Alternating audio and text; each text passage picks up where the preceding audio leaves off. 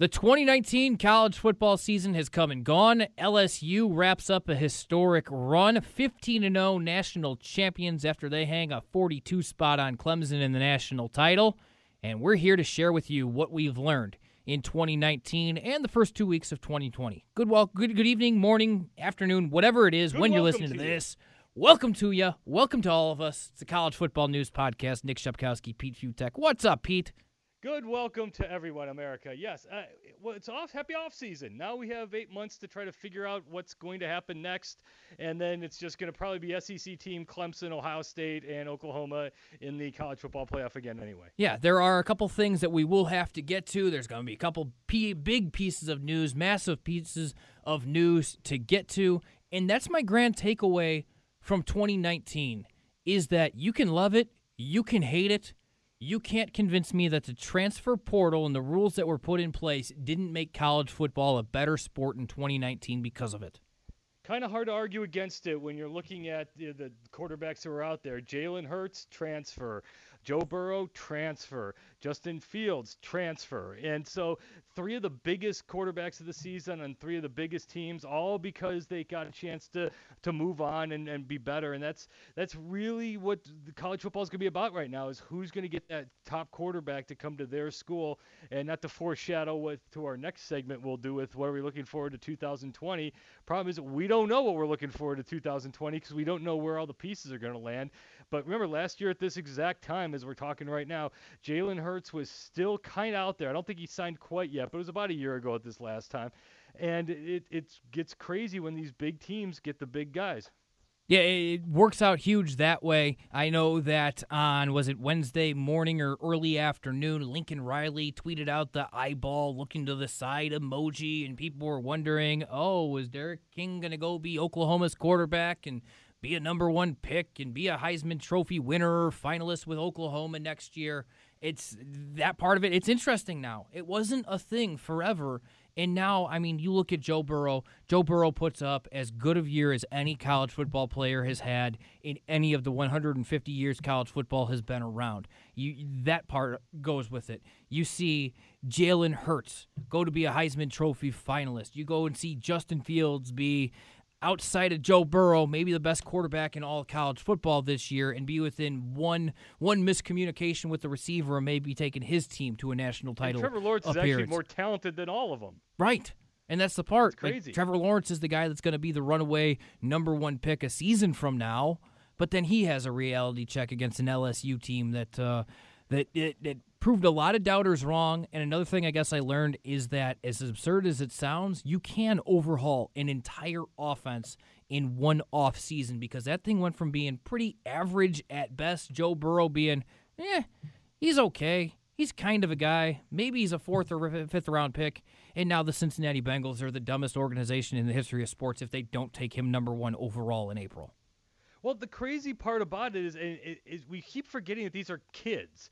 And the stat that I love is that the Heisman Trophy winner and national championship winner is older than the NFL MVP. He's older than Lamar Jackson. He's 3 years older than Trevor Lawrence. And what happens is when you get these guys who they're in the system for a while, and they all say the same thing, everything just slows down. There's a whole other maturity level. As good as these guys are right out of the box, as good as Justin Fields is, as good as Trevor Lawrence was as a true freshman, and as mature as these guys are right away, there is a massive difference between being 18 years old and being a 23-year-old guy who's been around the block, who kind of knows the system. Look, Burrow never really went to class. I mean, he didn't have to. He took all his classes online. He didn't actually go into a physical classroom. So there's a lot of other distractions that are away from this.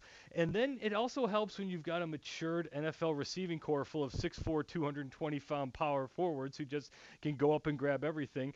And it just all clicked in a one awesome season that ended in a wild and crazy offensive performance for the ages over these last couple weeks. Yeah, it was that. I mean, it was an awesome culmination of all of that, of the national championship game, whether it was the 49 spot they hung on Oklahoma in the semifinal in the Peach Bowl, whether it was hanging 37 on a Georgia team that didn't allow that all season long. It just was awesome to watch. And now you see all the departures for LSU making themselves available to go to the NFL draft. I don't blame any of them for it. It just was kind of, all right, for the longest time in football history, good defenses beat good offenses. Eventually you get caught up to, and it seemed like in the first half the other night, the old adage was going to be true. Man, whether it was Venables, whether it was Isaiah Simmons, he was all over the field. Clemson had what looked like a great game plan. They rattled Joe Burrow, who hadn't been rattled all season long, and then by halftime they allowed 21 points in, 6 minutes or 7 minutes that it was. They trail going to the half. They get a couple of stops out of the gate, and then sure enough, LSU added again. And I think it was a joy to watch. It was fun to watch. And I think that's something that I learned too, is that it's not just a fluke that you're seeing the best quarterbacks playing in the college football playoff and succeeding in the college football playoff anymore. It's turning more of like your NFL for the past 20 years, that if you're going to win big, you better have one of the absolute dudes at that position, because if you don't, the difference between being elite there and being even good, not great there, is a giant one. Yeah, and I like the game plan also by Clemson is, why don't we put the ball inside the 3-yard line on the first couple possessions for Joe Burrow and see what he can do with it.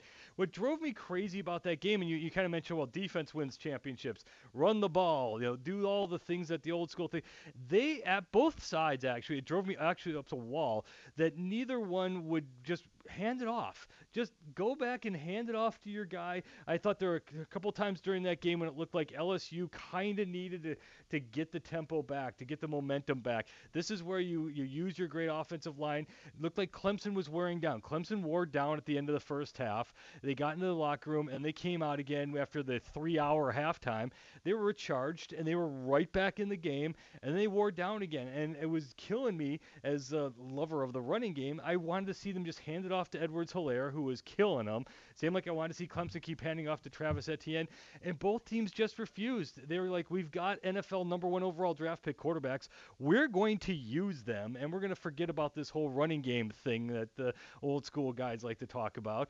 And how do you argue with what they did? I mean, how do you argue with how it worked for LSU? For Clemson, I think if they look back at this game plan and say, what could they have done different?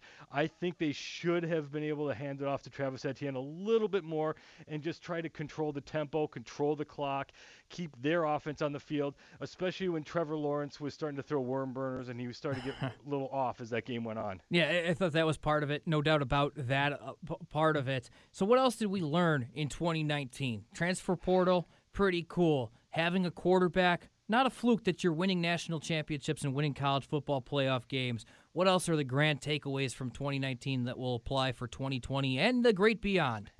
I'm going to go with the kind of boring theory, because all things revolve around the SEC, and they certainly did this offseason where they basically won every bowl except for Auburn losing to Minnesota and Mississippi State turtling. But it's a proof you can be really, really awesome in the SEC, and it means nothing. Alabama was fantastic. Auburn was really good. Florida was out of this world good. Georgia was great. And it meant absolutely nothing because you got that one killer up top that just destroys everyone. That was LSU for years and years and years. So they could put together these great teams, and it just didn't seem to matter because Alabama would end up going off to play for the national championship. And it just the schedules. There is a massive difference between having a bad day and a bad game against a Florida or an LSU or a Georgia, and having a bad day against Nebraska, Purdue, or a bad day against Stanford. That conference continues to crank out so much talent and so many good teams, and it's just hard to do. That's why I don't think LSU can match this. That's why the pressure was on for them to win this, because they could be like Georgia of a couple years ago where they had their chance. Georgia didn't take advantage of it. LSU just did. Auburn was able to take advantage of its chances in 2010. So you got to take those shots. You got to hit it when you get your shot. When it's your turn in the SEC, and this year it was LSU's turn. Yeah, LSU's turn, a historic offense. They take advantage of Joe Brady. They're 1 year with him as he's off to the NFL now as well. I mean, one of the most sought-after coordinators I can remember in the college ranks goes and not even being a coordinator to getting the OC job with the Carolina Panthers. An incredible rise for him, an incredible year for him. He's Pete. You're going to mock me here? I will. I always do. And as well you should. really he's I know everyone's in love with Joe Brady, but really his offense was, hey, let's put Joe Burrow back. Let's let him throw it to the catching radius way down the field to their 6'4" receivers, and good things are going to happen. And sure enough, they kept happening over and over and over again. I don't think he necessarily reinvented a wheel, but it's hard to argue with the most historically great season in college football history.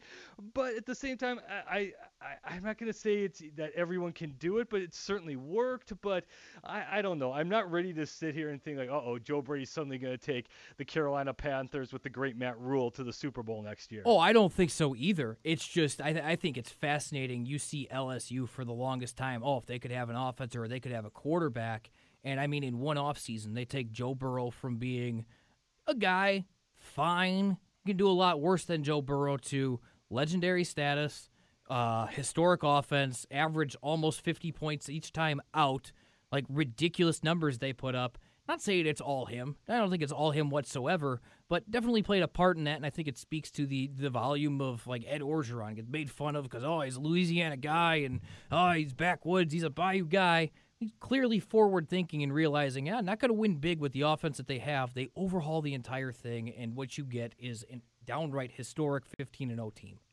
Do you have to take him number one overall? Are you 1,000% sold that he's a be-all, end-all NFL quarterback? No, but, I mean, how many guys are you ever that sold on? Andrew Luck is on that list. Peyton Manning's on that list. Cam Newton's on that list.